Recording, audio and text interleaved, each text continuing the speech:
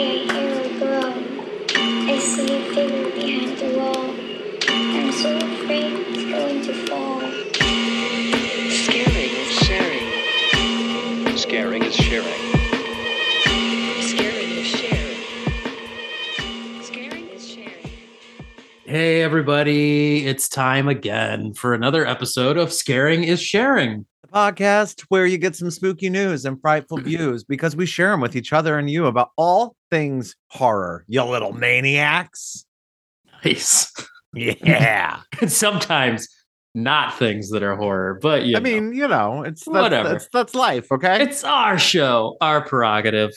That's right, but we're so glad to share it with all of you. And I'm glad to Yes. share this space with Jeremy, the original Sasquatch Slim Rusk. And you are Brandy Joe Plambeck, the Flame and Scream Queen. You know it. I sure am. And if you've not listened before, hello, welcome. Take a seat Yes, welcome. and take off your shoes and wiggle your toes, okay? Stay a while, unless Yeah. you're driving a car that don't Yeah. try and take your shoes off and wiggle your I know some toes. people I do guess that, you, but- I guess you could, but But I don't might- think you're supposed to. yeah, it might be too much activity. But Yeah.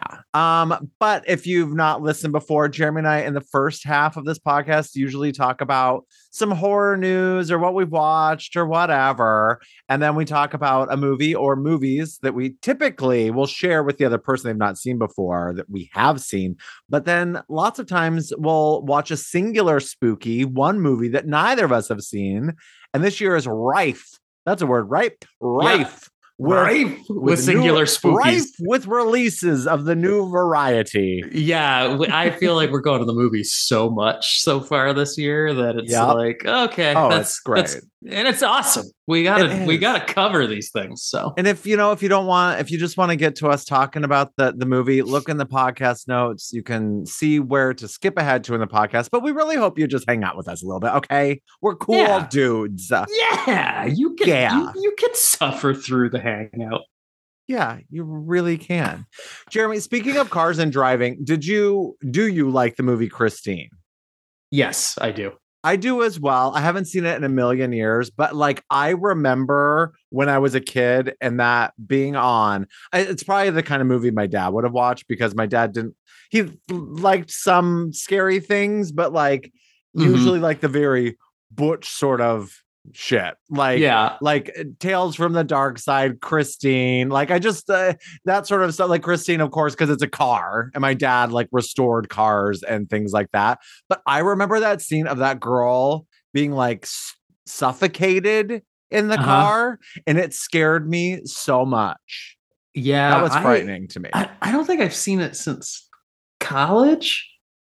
So yeah, it's been a few years, but I remember liking it and being like, number one, it's John Carpenter, and like it's like a John Carpenter movie nobody talks about.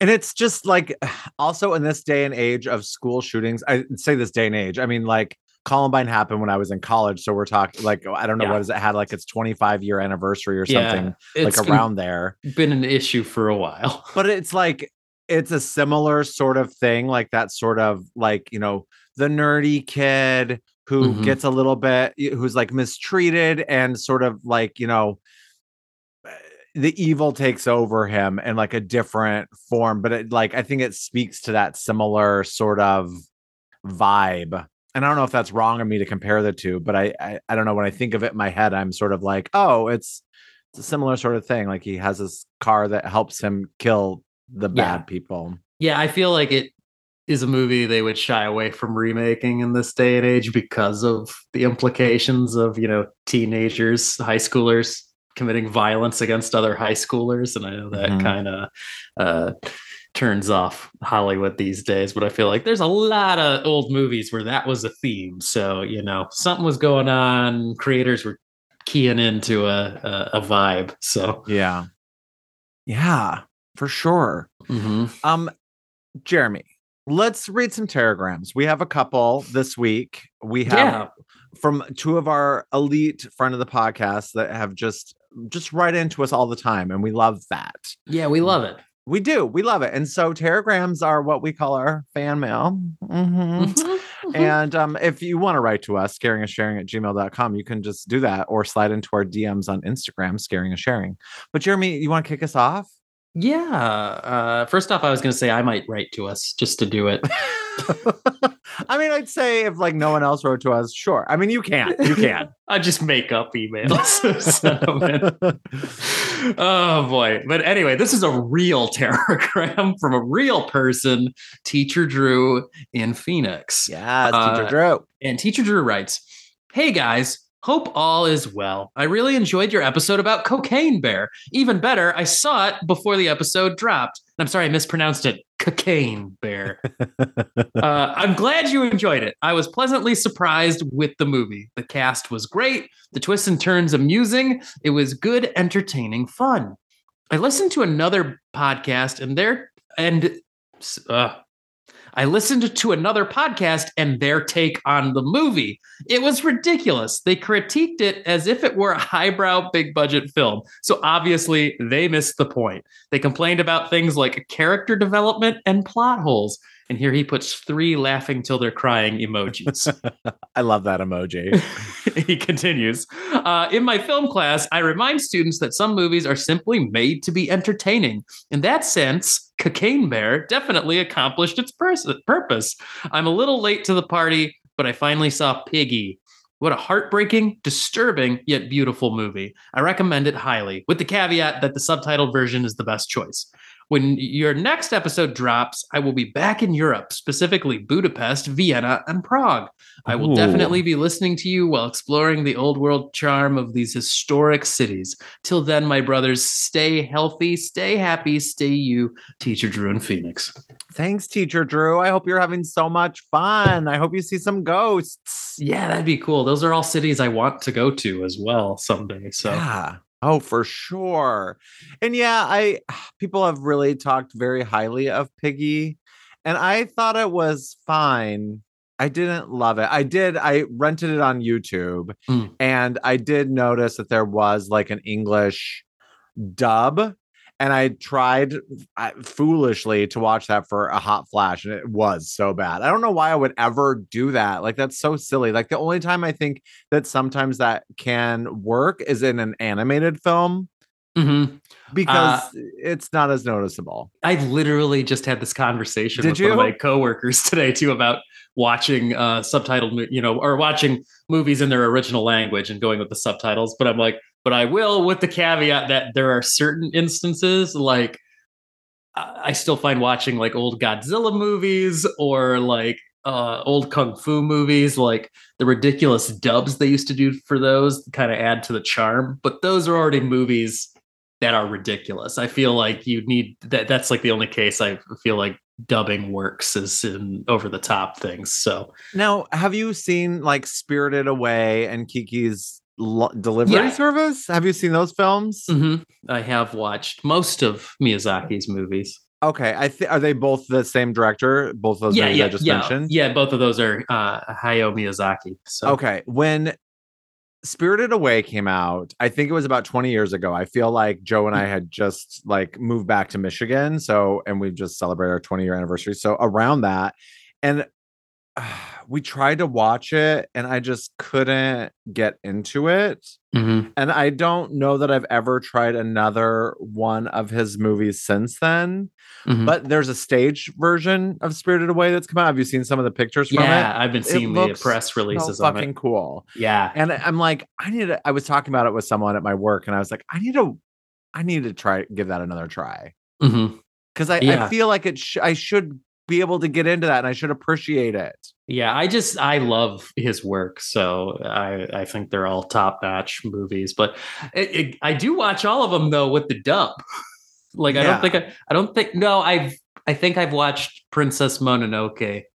Okay, at least once in the original Japanese with subtitles. So, but yeah, don't you feel like you can almost, because you can't see their mouths and they're cartoons, they're not human beings. I think that's where like the disconnect happens with like a dub with actors. When you're physically seeing them, is like there's no way that the emotion can match. Yeah, and what you're seeing.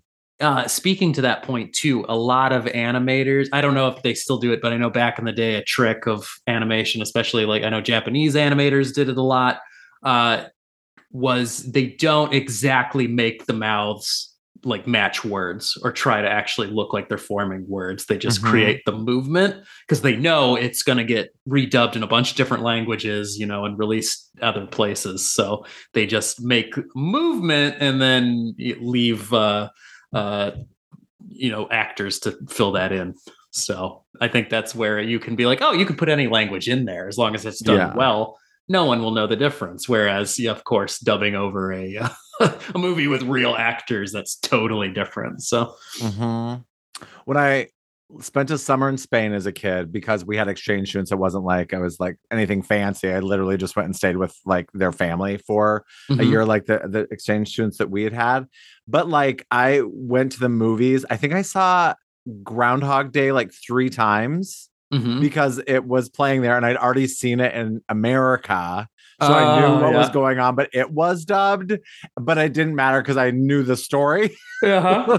So I watched that multiple times. But speaking of that, I'm So like is just so it's like it had Bill Murray like Buenos Dias and like 100%. that's- Yes, yes. that's But awesome. I think I saw it 3 times. But like, you know, like with Happy Death Day is like the Groundhog Day, the horror Mhm. version. And then Freaky is like Freaky Friday, the horror version. And I just read that they're doing like a Back to the Future. I think that same creators are doing like a horror Back Take to the on Back to the Yeah. Future. That would be cool. Which I'm loving this vibe. Like, as opposed to remaking these movies just as Yeah. what they were, but in a modern lens. Like, I love putting that horror spin on it. And I'm like, Yeah. what else could be cool? Like a horror version of like 16 Candles. Yeah. or, Yeah. you know, I like something that. Instead of a true remake, you just take the central idea of something but put it in a new genre. I like Yes, that. I think that's I'm that's a fresh digging. idea right now. And then they'll do it to death. Just watch Hollywood. yeah. Like that be the next thing and they do it to death. Yeah, but I'm living for it, and I can't remember what it's called now. But I'm just, as I was bringing up Groundhog Day, I Mhm. remembered I saw like a poster, like they just sort of like announced whatever this Back to the Future thing was. But Cool. and to Teacher Drew's point, yes, Cocaine Bear is certainly not high art, and it's really just it's a popcorn ride. Yeah, It's a popcorn ride, you know, you ride it and you eat the popcorn. Yeah, totally. It was absolutely as we did it. Just go with friends and have fun at the movies. Like I feel like people don't do as much anymore. So it was, but it was that kind of movie. It was tailor made for that. So yeah, and I just had a grand old time. Yeah, absolutely. Fuck yeah. All right, well, thanks, Teacher Drew, and can't wait to hear all about your adventures. All right, next up, we have another I say because she writes in often, which we love. Mhm, Lauren, friend of the podcast. And Lauren writes, I still need to watch Cocaine Bear, but since Jeremy mentioned how Mark Mothersbaugh, thank you, Mark Mothersbaugh did the score, I thought he would like to know that Mark was heavily involved in a children's program called Yo Gabba Gabba that both of my kids have loved. Did you know that? Yep. I figured you might have. I know what Yo Gabba Gabba is solely because it had, you know, Mark Mothersbaugh from Devo was involved. I don't remember if the show was created by, but I know the dude that I can't remember his real name, but he is MC Bat Commander, the lead singer of the Aquabats, a ska punk band that I used to listen to all the time. He's involved with the show. And so, yeah, it attracted my punk rock sensibilities to be like, oh, all these old punk icons are working on a kids show now. I got to check this out. It's smart, like for them to do that and like get the parents to be excited and want to watch it as well. I think that is clever. Yeah, very clever. And it is like, it is a weird, like off the wall kind of kids show. So I'm like, yep, that makes perfect sense. That does. All right, Lauren continues. I had never finished Overlord. It's so hard for me to say that for some reason. I know. I've never finished Overlord due to my annoying gore-induced fainting. After this week's episode, I decided to start over and finally finish it. I called my husband MJ in to watch the opening scene, and he ended up staying for the whole movie. It was a good ride, and I never felt woozy. Maybe because I was crafting the whole time. Apparently, there is a sequel in the works as of 2022. Oh, exciting. Continuing. When I met Ross Marquand, if I'm pronouncing that correct, Aaron from The Walking Dead, and many Yeah. other roles, voice acting gigs, we discussed how Wyatt should be cast in any remakes with the leading role originally held by his dad. Did you also notice how Chloe using the flamethrower had the strong The Thing vibes? Totally. Yeah, totally. Loved that. And in my mind, like I started to think about them. This is me, Brandy Joe, talking now. I started to like be confused of, did the woman in them have a flamethrower at some point? Because there was a flamethrower, right? Did she use it? Yeah, she might have. I can't remember, but a flamethrower came into play at the end of yeah, because I remember it coming to the camera because I remember reading about the 3D and I couldn't remember if she'd used it or not. Hi, kitty. There's a kitty looking right at me. Yep, Puss. Jasmine. Puss. She I always really think wants of Black Christmas when the first girl, Claire. Oh yeah, yep. Puss. By the way, I tried to order my Black Christmas sweater. I thought about it the other day, the hands, and I went to buy it and it was sold out. No, I waited too long. No, yes. Hopefully it comes back. I know. Okay, let me finish up. Lauren has one more little paragraph here. This is about the movie Uninvited. Do you know this movie with like, there's like killer cats? It's like, yes. Okay. Have you seen it? I think I watched like part of it or something. I saw it on one of those, like In Search of Darkness or something. Or one of those compilation things. Because I've seen like as seen with like a killer cat. Yes. Yeah. Okay. Yep. So Lauren put a picture of that and in reference to it said, "Oh my God, I have watched a thing that should have hurt my brain, but I actually enjoyed it despite there being practically no redeeming aspect of this movie. This is right up Bert's lane since he likes creature features. Though it contains practically no action sequences, so he may need Jeremy for emotional support." Yep.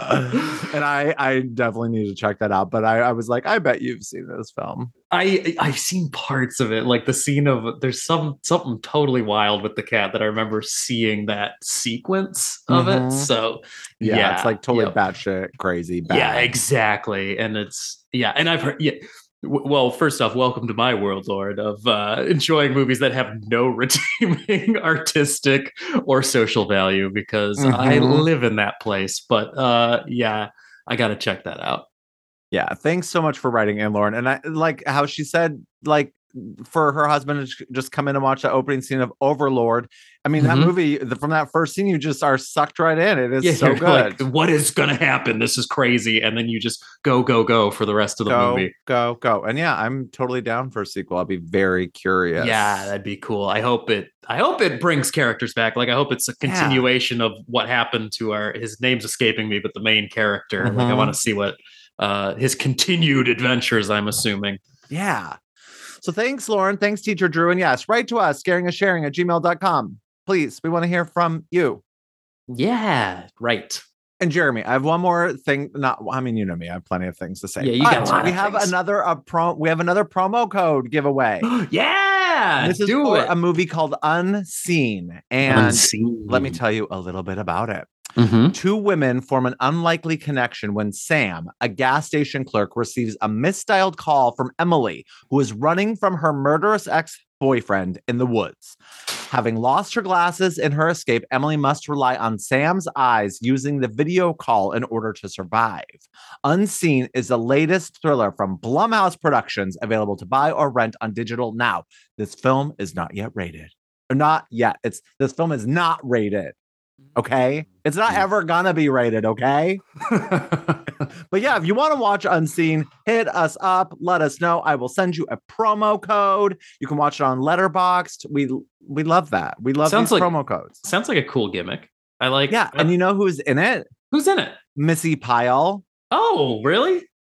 Fucking wow, love her. Man, I don't. Her and like Judy Greer are like, yeah, like some of the best character actresses ever, and they've both done so many good things, and just like they're just one of those people that if you don't know their names, you know their faces for sure. Yeah. Do the two of them, then throw in Parker Posey. Oh my God, that would be unstoppable. And then Margot Martindale. Yeah, and then she can be in there too. Yeah.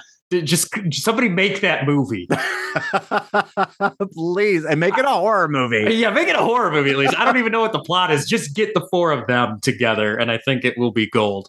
Yep. I just love when character actors are, I mean, really in anything. I mean, they make the world go round for sure. Yeah. But I love when they're in horror movies. Like I love Margot Martindale in Yep. fucking Cocaine Bear. That was fucking rich. And then what is the name of the gal in Hereditary? I'm looking it up right now. Hereditary. I'm not gonna say who she played because I didn't want to say it's not important because it is important, but Anne Dowd. I fucking love Anne Dowd so much. There's a couple more that are escaping me, but character actresses in particular, sure, character actors are great, but character actresses are my true soul. I love a good character actress. So, Jeremy. Yeah. Tell me, have you watched anything this week or do you have any news? Well, the news is Scream 6 is already a hit. So Scream 7's already greenlit from what I've been reading. So yeah, it's coming. They're doing a 7. So can we stay on sequel street for just a second? Yeah. Because that's my only news as I read Drag Me to Hell 2 might be happening. Sam Raimi said. Oh, that's cool. I would fucking love because Drag Me to Hell is so good. Yeah, it's definitely. I don't know if it's underrated because I know plenty of people that like it, but I don't think it's talked about enough. The first time I watched it, I hadn't yet gotten into Evil Dead, so I didn't appreciate it as much. And once I got into Evil Dead, I rewatched Drag Me to Hell, and it's just so fucking good. And that scene there, I recently watched, like it made the rounds recently. The scene where Alison Lohman, where the hag is above her and spews all those maggots into her mouth, and she just took it in the face. Yep. In the mouth. Yes. And then she just like, they yell cut and she spits them all out. And it is, I mean, just the effects in that movie. It is like, I love how it's just typical classic Raimi. Yeah, it is funny and scary and gory for PG-13, no less. Yeah, it was totally a return to form for Raimi and horror when it came out. After like Superman and stuff, not Superman, Spider-Man. After Spider-Man and some other, non or horror stuff for a while. So it was really cool. And and I think that's his last true horror movie now. Drag Me to Hell. I don't think he's directed any full horror movies since. So need it back. Yeah, he needs it back. And that's one of those when, if someone says like you can't make good PG-13 horror movies, you got to cite that and you got to cite The Ring. Yes. Watch those. Poltergeist being PG because PG-13 didn't exist, but it would have been probably PG-13. PG-13 for sure. Just like Gremlins as well would have been PG-13 if they for sure could have, but it didn't exist yet. So it was PG. And then the only other sequel news I have is Haunt. You remember Haunt that we watched? There's a sequel in the works, has been confirmed. Haunt 2, huh? Yeah, which, oh man, that's a good one. Yeah. Everything Hellfest should have been. I could get excited for a Haunt 2. Like, I'm sure if they come up with a cool direction to take it, it'll be worth the ride. For sure. All right, take it away. The only thing I watched that I'm going to bring up is the other night. I don't even know why it popped in my head, but I was like, I'm going to track down Chud 2, Bud the Chud, and watch that. Because that is a movie I used to love in like high school, like early college, like into the early to mid 2000s. I feel like it was on cable all the time. Okay. Like never the first Chud, just Chud 2. I had seen Chud 2 like a bunch of times before I'd even seen Chud 1. But it doesn't really matter because Chud 2 is barely, it's in name only, like a sequel to the first Chud. Oh, really? Yeah, where it's more a zombie movie. Like the Chuds in the first movie are like mutants, and have kind of a cool creature design. But Chud 2, they use the word Chud to refer to what are just zombies, part of this like government experiment. But it was like it's the weirdest mismatch. Like rewatching it now, having not seen it since like sometime in college, if I saw that it was on TV, I'd be like, put on Chud 2. This movie is like so weird and bad, but incredible. And it still is all of those things.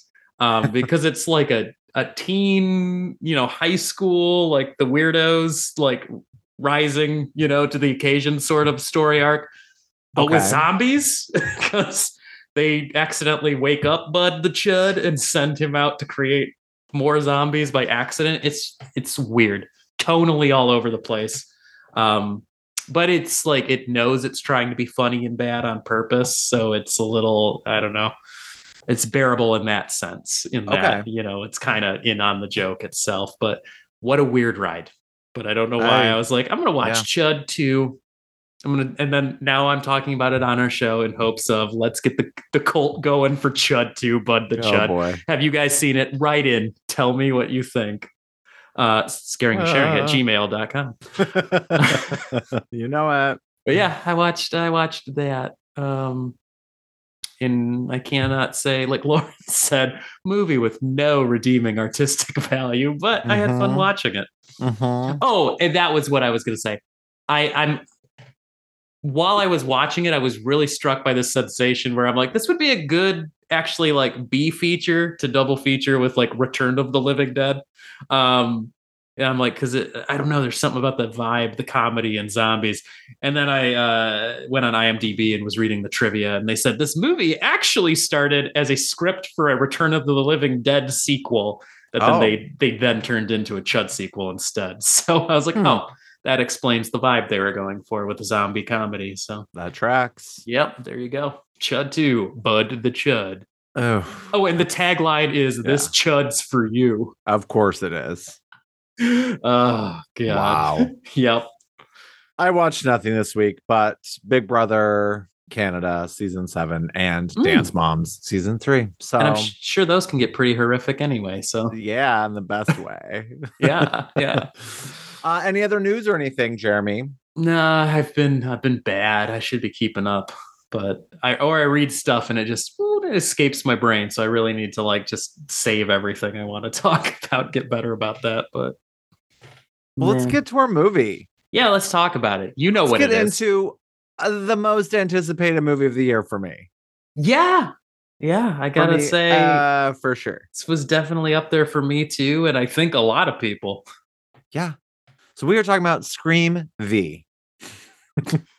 Or Scream 6. It's interesting though, because everything does use the Roman numerals. Like I know it's a part of the title, like because of how they can make it with the M. Yep. But I thought you'd see it listed as Scream 6 everywhere, like with the number 6, the numeral. But it is Roman numerals. Yeah. Everywhere. So Scream V is what I'm calling it. Yeah, and I saw that online. Yeah, that this is the first one to do Roman numerals. Because like 2, 3, and 4, it was just the number. So, and it is directed by Matt Bettinelli Open and Tyler Gillette, and the tagline is "New York, New Rules." And the letterbox summary is: following the latest Ghostface killings, the 4 survivors leave Woodsboro behind and start a fresh chapter in New York City. So, Jeremy, what were your thoughts on Scream V? I had a blast. Yeah, this was just a lot of fun. I felt like it was what I expected we were going to get, which was a natural continuation from the prior movie.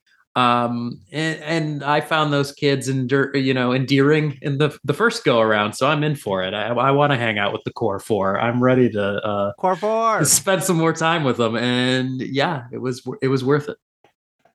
Yeah, I had a fucking blast. I liked them even more in this one, especially Melissa Barrera. It's not that I didn't like her in Scream 5. Yeah. But she grew on me this one. I was more into her. I found her less stiff. I just was more invested in her this go around. Yeah, I feel like the characters got more time to breathe.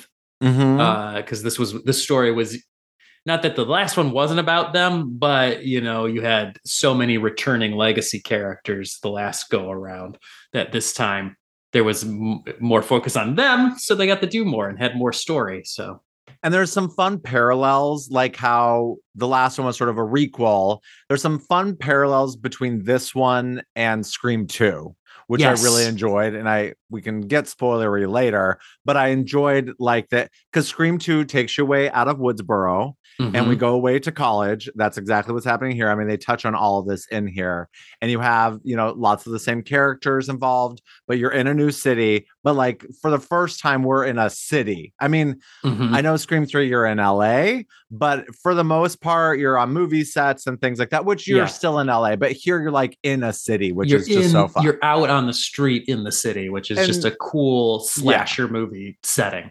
and I mean, this is not spoilery in the way that like, oh my God, don't ruin that for me. It's just it's a matter of fact. One of the few things that I would have liked to have seen would have been a Times Square scene, which we do not get. Yep. We do not get a Times Square. Like I'm all for them not doing big touristy things. Like I'm glad we didn't go to the Statue of Liberty and shit like that. But I could have gone for a Times Square scene. And in the poster that they gave away at the screening we went to, which I didn't get one because I'm sure I would have just rolled it up and it would have got wrinkled anyway. Mhm. But Stab the Musical was Mhm. like on the poster, and I wanted that to be a thing in the movie. Yeah, I wish it was. But, you couldn't see those touristy things because they actually filmed most of the movie in Montreal. So, But they could have, done a day or two.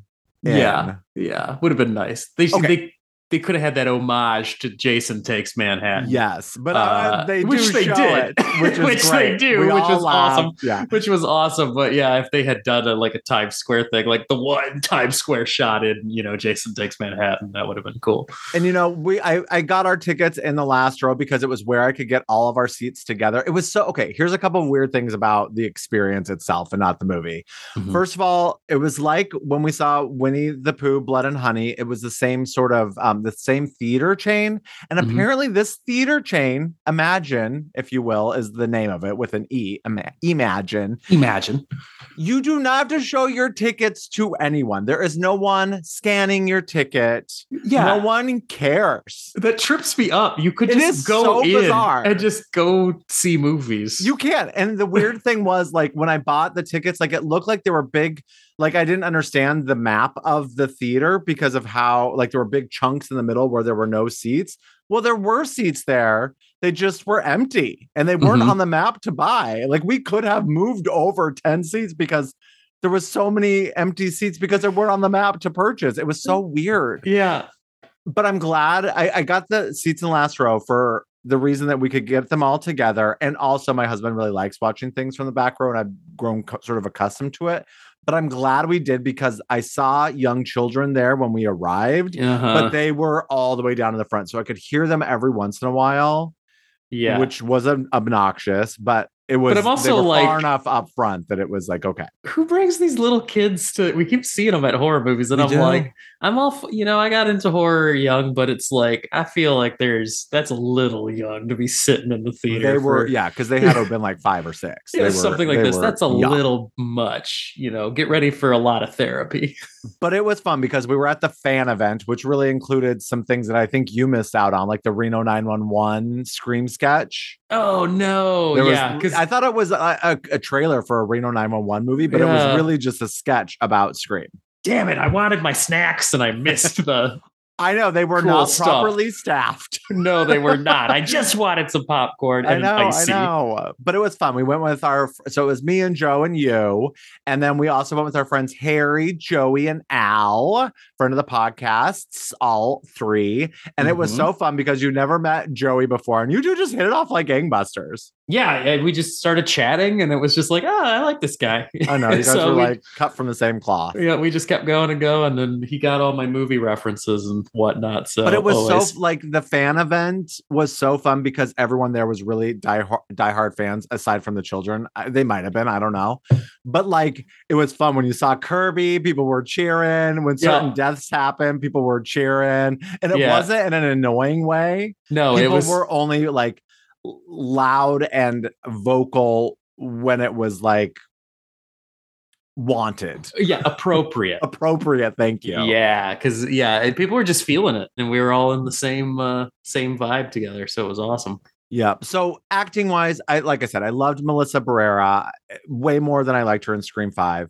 Jenna Ortega is just awesome. She's a modern Scream queen. And she actually gets more time to flex her wings, so to speak, in this movie, which is awesome. And then Mason Gooding as Chad and Jasmine Savoy Brown as Mindy. Love the twins so much. Mm-hmm. There's a great scene where, you know, Jasmine Savoy Brown gets to pull out her Randy again and talk about what this movie's all about. And I love that scene. Like, how does this never get tired? The speech of what we're living in the movie. Like, it's still so, like, how are you going to make it fresh? And I thought that they did a really good job. And they nail it. Like, that's one thing I think through the whole series, they always nail that sort of thing every time. And I just think they did a really good job with because they always have dealt in the past with like Sydney being a survivor and what that means and the trauma, the past trauma. But they did some different things with it here. And it's like, we're in the 6th movie and you're able to deal with trauma in a different way. And in particular, like a certain character's trauma, that like what actually happened to them versus what like the world thinks of them, which has never really been the case as much as it is here. Yeah. And I don't want to like get too much into that because I want people to sort of be able to experience that for themselves. But I really liked that take on it this go around. Yeah, that felt really like a really cool subversion of what came before. Like, yeah. Yep. And that's what I think these guys have done so well with these 2 movies is like, the opening again subverts things in a way that I don't want to say because I really like, I mean, I didn't watch a single trailer. I knew some things. I knew there was a Subway at some point. I knew there was a bodega at some point because no matter what you do, you'll see like flashes of those images, even if like in print ads and things like that.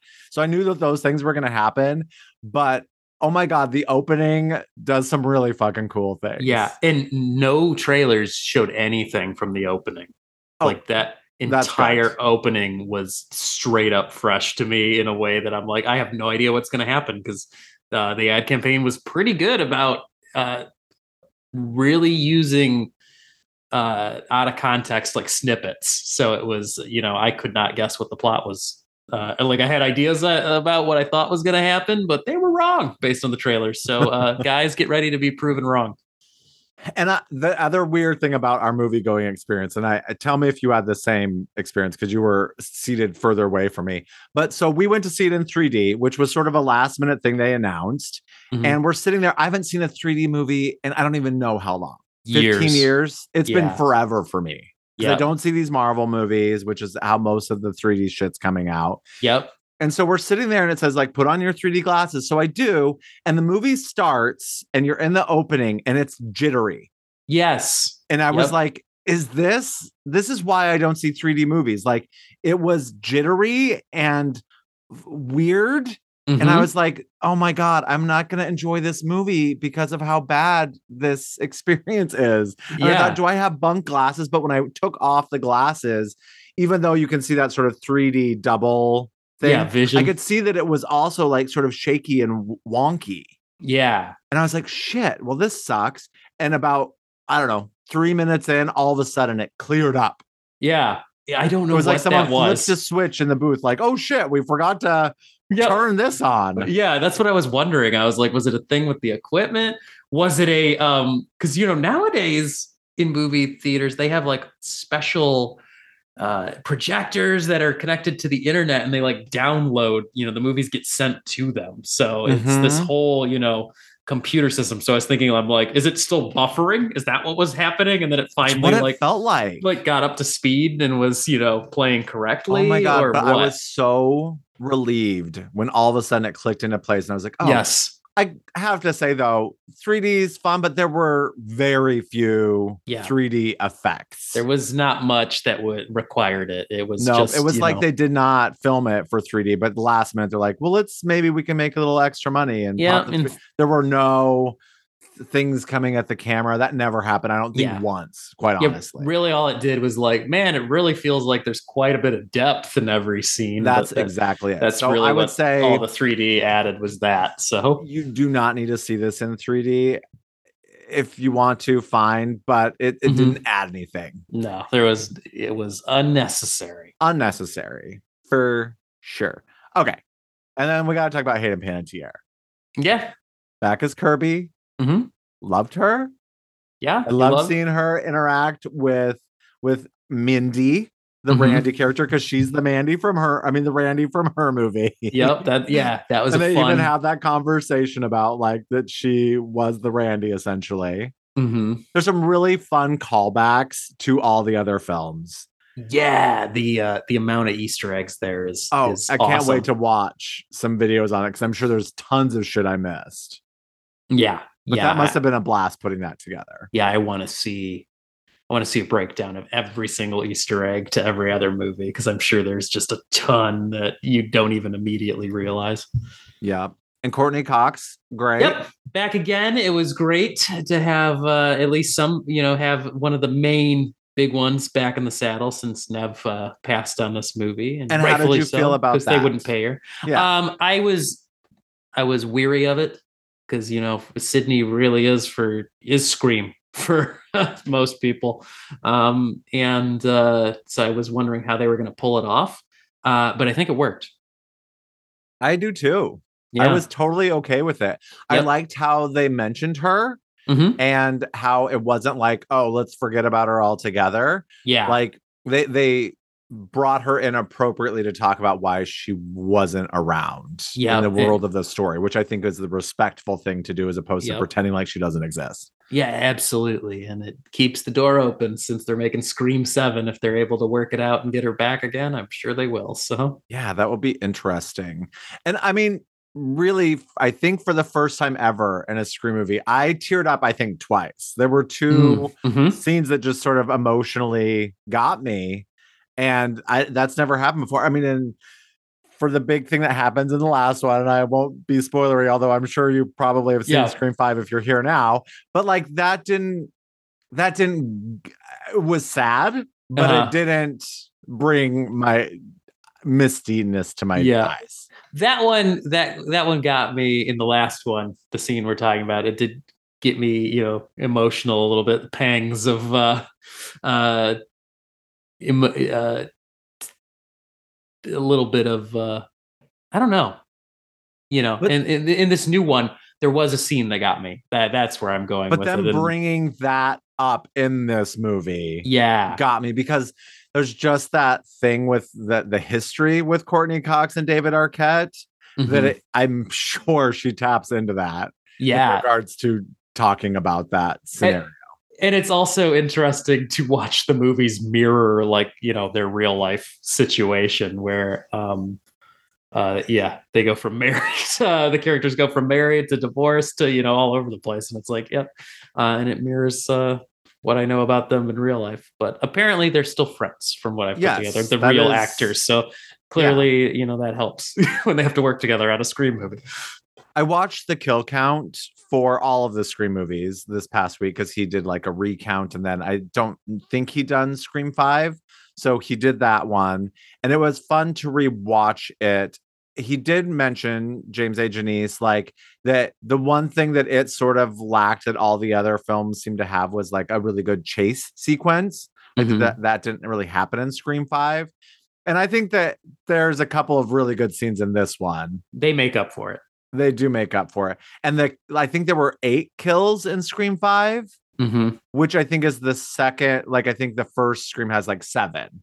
So it was like, this one ups the ante. I don't know what the count was. I was trying to keep track, but it's like almost like doubles that. There's a lot of death in this one. Yeah. And some brutal ones. Just like Scream 5, there are some brutal lots of stuff to the face. Yeah, they are uncomfortably intense. Like, those are some great gags they do in this where you're like, okay, those are making me cringe. So good on you guys, because I feel so desensitized sometimes to slasher movies. But yeah, the gags in this one were like right on.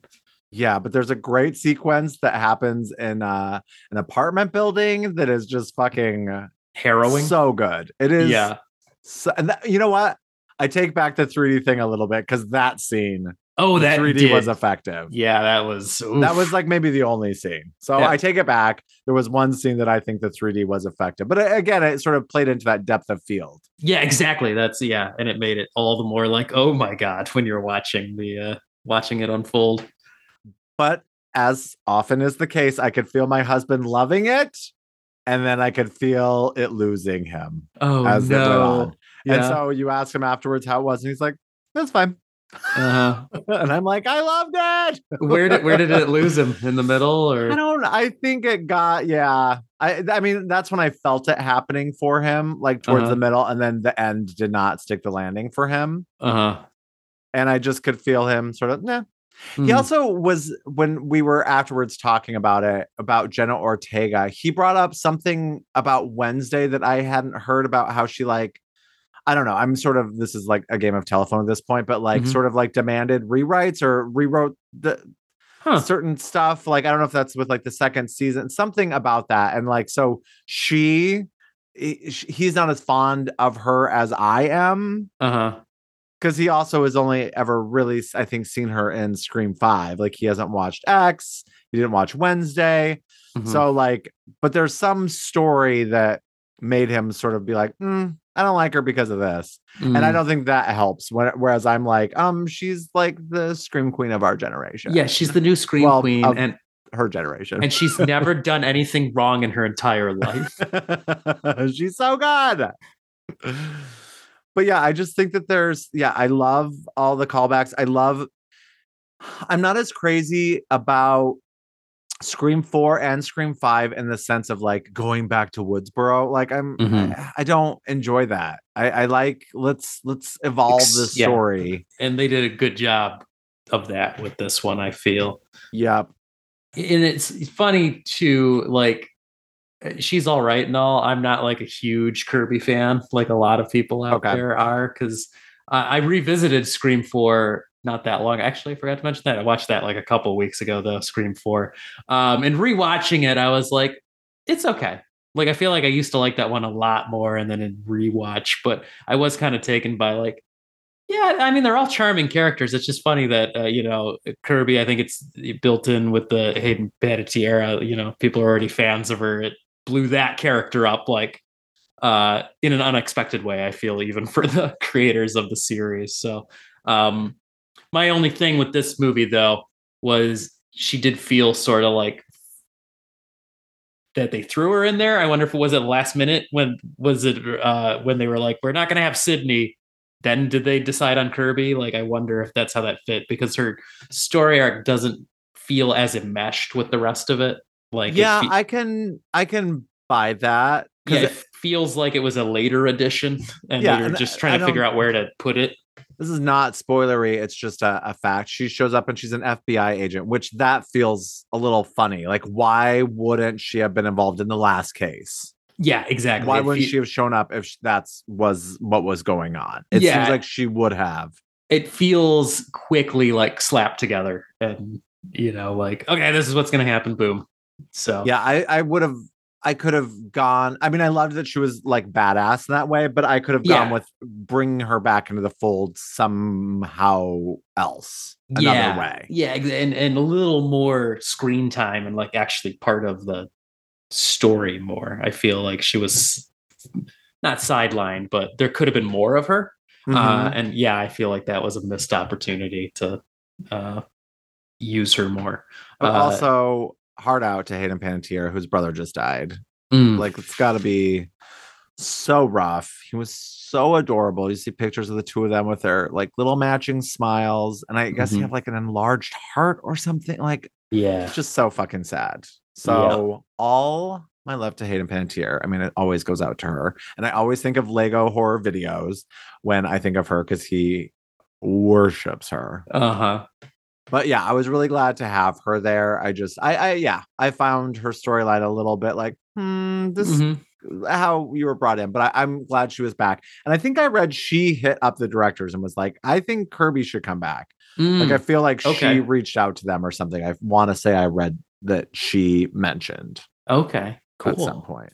Yeah. But I liked how they Easter egged that in the last movie. That there's that little YouTube video that says like interview with Kirby. So you knew she was alive, and then then they brought her to this. They followed up on it. Yep. Yeah. All right. Can we talk spoilery a little bit? Yeah. Let's do some spoilers. Okay. So go away if you haven't watched it. Leave. Get out of here. Or you don't want to know. Okay, so I loved the opening for the subversion of, like, I mean, yay, Samara Weaving, love her. Uh-huh. I figured she would be the opening kill, but then she dies so quickly. And I'm like, is that it? But then you see the killer take off the mask, and it's like, whoa, okay. Yeah. I was like, And what then- is happening right now? And that actor's from Servant, which I love, and I love him on Servant, so that was fun. But like, I just loved that subversion of the opening. Like, Mhm. someone gets killed, and then you follow the killer, and you're like, wait, what? Yeah, what is happening? Yeah, So and bizarre. then he goes back to his apartment that's just littered with horror movie Uh-huh. Easter eggs, which is like, oh, awesome. And then you're like, oh, they're film nerds. Okay, cool. Yep, and he Um, loves Giallo. Yep, he loves Giallo, and which Argento. I love the references to Argento and Giallo because this movie, especially by the ending. Sorry, I'm jumping way ahead, but the No, ending to me please. felt very Giallo when it Mhm. all, like when they reveal the killers and the motivations and the setting and just the bombasticness of it all. I was like, this Yeah. feels like they were studying some Argento because that's like the Giallo, they always go for the big reveal, even if it kind of doesn't even make sense. They're going with it. And this felt a little indebted to that. So, And I dug how it was 3 killers, which we've never had before. yeah, that Unless was cool. you count the first one that Roman said he was sort of involved, but No, no. whatever. that He was has not his- planned. He has his own movie. Yeah, he has his own with the only singular killer. Yep. And then what I really loved is how I was talking about, is how it sort of mirrors Scream 2. Mhm. It mirrors Scream 2 in that parent of the person who got killed in the last movie being the killer here. So it Mhm. very much mirrored that Laurie Metcalf as Billy's mom, that here we have Richie's dad. And Yeah. I loved that. I want to say juxtaposition, but that's not right. That's Dichotomy. yes, thank you. I Yep. loved that sort of bookend to that. I thought that was cool. And I Yep. just like the set pieces in this were so great. So that museum, which also like, I didn't want to like talk about that. And that like, it's because if someone doesn't know about that, although I don't know if that's in the trailer. That's in the trailer. Okay. Yeah. But, it's- everyone had no idea. Like everyone is it's a little more spoilery, but like everyone I read online, everyone I know that was sharing stuff about it, like when that was in the trailer, they're like, that's clearly the killer's lair, which they make a whole thing about making fun. Like if this were a normal stab movie, this would be the killer's lair, but it's not. So, and they make fun of that idea. And I was like, they were way ahead of you guys.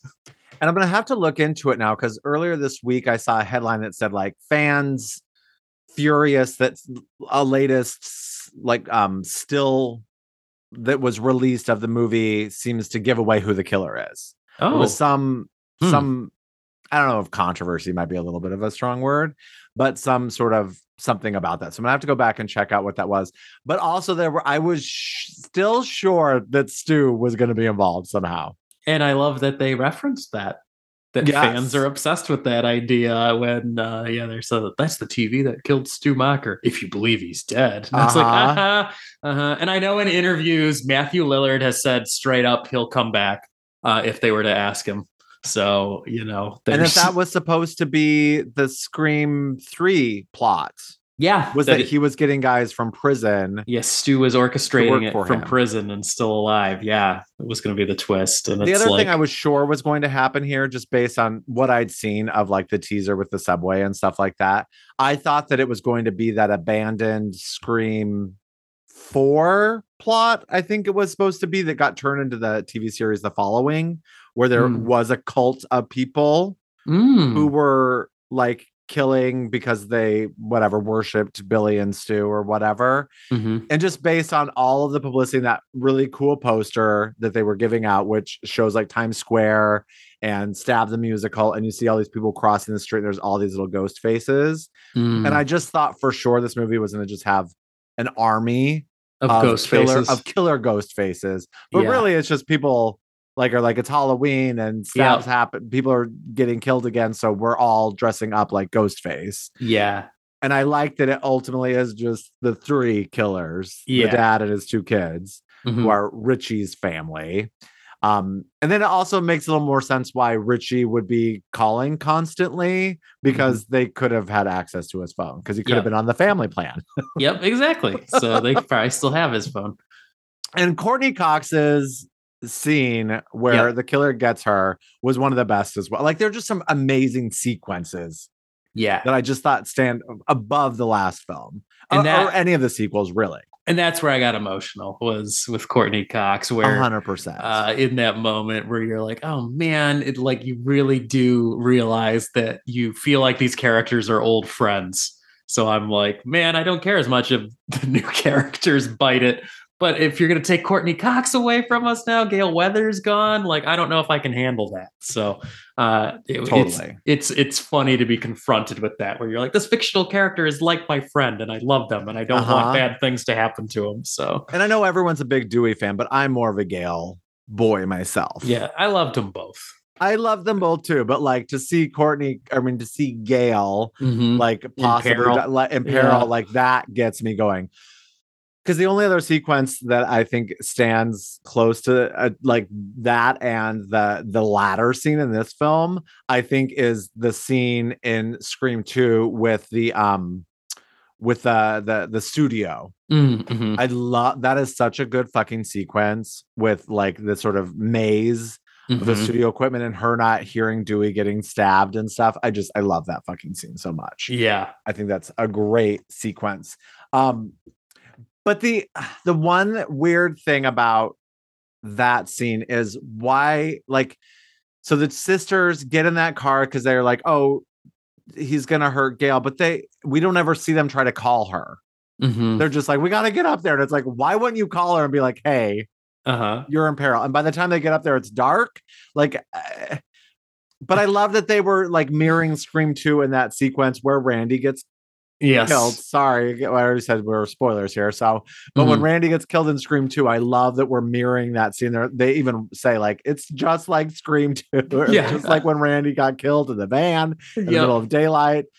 I just love that. And that's also, it's so strange. So that struck me watching this, where I'm like, it's funny that they've constructed these movies in a way that the characters can literally be aware of the plots of the prior movies, but it makes, sense in universe because it's just their episodic life. But still, it's like they're literally like, remember in the second movie when you're like, this is how you and I would talk about this as fans watching these. So yeah, I loved it. The other thing I could have done I would have been more okay to have more of is to see more of the stab movies, because in the last one we get some YouTube clips and whatever, but like give us some actual scenes. Give us another stab movie, please, because like 4 had like an extended sequence of a stab movie, so like we've seen it before. That's the only thing missing this time around, was other than you get glimpses of Richie's made as like a teenager. Yeah, I would have rather watched the Stab series than his little exactly. So, but yeah, and then the only other thing I'm gonna say is Josh Segarra, who played Danny, the hottie across the hallway or the building, he's so fucking hot. Oh my god. Like, I want to see him and Dermot Mulroney make out. That would have made me like totally happy. But I'm really glad there's a queer character in the new franchise, because previously the only sort of gay character was that one cop from Scream 2 who was like, don't ask, don't tell. Like, you assume he's gay right before he gets it. But like, I love that Mindy is queer. Like, I'm so grateful that there is a queer character who so far has lived. Yep. And black characters. And black and queer. Yeah. Take it. Yep. Take it all day. Awesome. All night. Anything else to say? No, I think that's it. Okay. Well, out of 5 Scream Statues of Liberty, even though that's not in this film, but in one of the posters. Oh, I was gonna say out of 5 choreographed like knife pulls when they do that. Okay, that's a good 2 one. of them, and I was like, that's funny. That was perfect choreography. Yeah, I'm gonna give this a 4. I'm gonna give it a 4.5. Awesome. Yeah, which is a very big, solid, huge Scare of approval. Yeah. I loved it. I truly had very few things that I wasn't crazy about. Even anything critical I said was still like, this is still an awesome movie. It like does not detract. So I cannot wait to go see it again because I'm gonna soon. yeah, and that's what struck me too. Leaving the theater was Scream as a whole. I'm like, it's a solid series, like a solid is. franchise. It's like the weakest link is Scream 3. And even Unless you're my husband, and then it's your favorite. and some people love that one, but okay, in our opinion of the show, Scream 3 is the weak link, and it's not even like a bad movie. It's just not as good as the other ones. So, because like you said earlier, Parker Posey. Okay. Yeah, exactly. The so humor it's like, in that one, that is the funniest of them. yeah, exactly. So yeah, So solid series. Rank them now that we've had a new one. Rank them. Yeah. Of course, number one is the original. Agreed. Undeniably. I think at this point, my number two is Scream 5. Okay. -6. And then number 3 is this one. And number Scream 3 6. for me is 5. Okay, so we got those flipped. Yeah. And then 2, Yep. 4, Yep. 3. Yep. Right there with you. Yeah, exactly the same. But I am very fond of 2. I like 2 a lot. So. I like 2 as well. It's so interesting now that we're in like the day and age we're in now, and that these are being directed by different people than Wes Craven. Mm-hmm. Like, but we're not in the 90s anymore. But like, you go back and you watch those old ones, and they feel so 90s, and the way they're lit, and the music, and that's the costuming. I failed to say. I love that they had Dewey's theme when that popped up in here. Mm-hmm. I about lost it a little bit because I was like, we'll never have Dewey's theme again, but they bring it back up when they're like talking about him. Mm-hmm. And also Red Right Hand is in there again because it's not in 4. There's one that it's not in 3. Maybe there's one of them that it's not in because there was a reason. Yeah. In the kill counts, they talked about it. I want to say it's 3 maybe or 4. Yeah. Maybe it was 4 because I feel like 4. it was in 3. I think it was 4 doesn't have it. Yeah, I think it's 4. And also there's a certain point when there's another like Scream theme music that they sort of reimagine for just one scene when like I think the 2 girls are like walking out of like the police station. There is this music that I'm like, oh, I love that harkening back. That motif, but not like living on it. Like there's new music. The score is different. The music is different. There's less like of that. For sure. Whatever rock music. Yeah. It was so prevalent in the 90s. Yep. The alternative rock they put in the 90s. Yep, exactly. Yep. But yeah, no, it's that's literally what I said to Al as we walked out of the movie where I'm like, yeah, Scream's really solid. Friday the 13th. Halloween, those have a lot of just garbage entries in there. So it's shocking that Scream has stayed so good for the entire run so far. And what will they do next? Yeah, what happens next? Stay in New York, more in New York, or who knows? Yeah, go on vacation, Scream on vacation. Yeah, Scream in Florida. I was thinking more like a cruise ship. Oh, cool. An Alaskan cruise. Yeah, Alaskan cruise where they go they're going whale watching. Yep. Well, good times. Well, thanks, Jeremy. I'm so glad we got to go see it. That's great. Go see it in theaters, people. If you can get out with some friends, do that experience. And write us and tell us what you thought of it. scaringandSharing@gmail.com. Yeah. All right. Well, until next time, keep coming back. Yeah, guys. And remember, who gives a fuck about movies? Yeah, hail Paimon. And keep watching and talking about scary movies because scaring is sharing. Bye. Scaring is sharing. Scaring is sharing. Scaring is sharing. Scaring is sharing. Scaring is sharing. Scaring is sharing. This has been a production of Planet Amp Podcast, powered by Pinecast.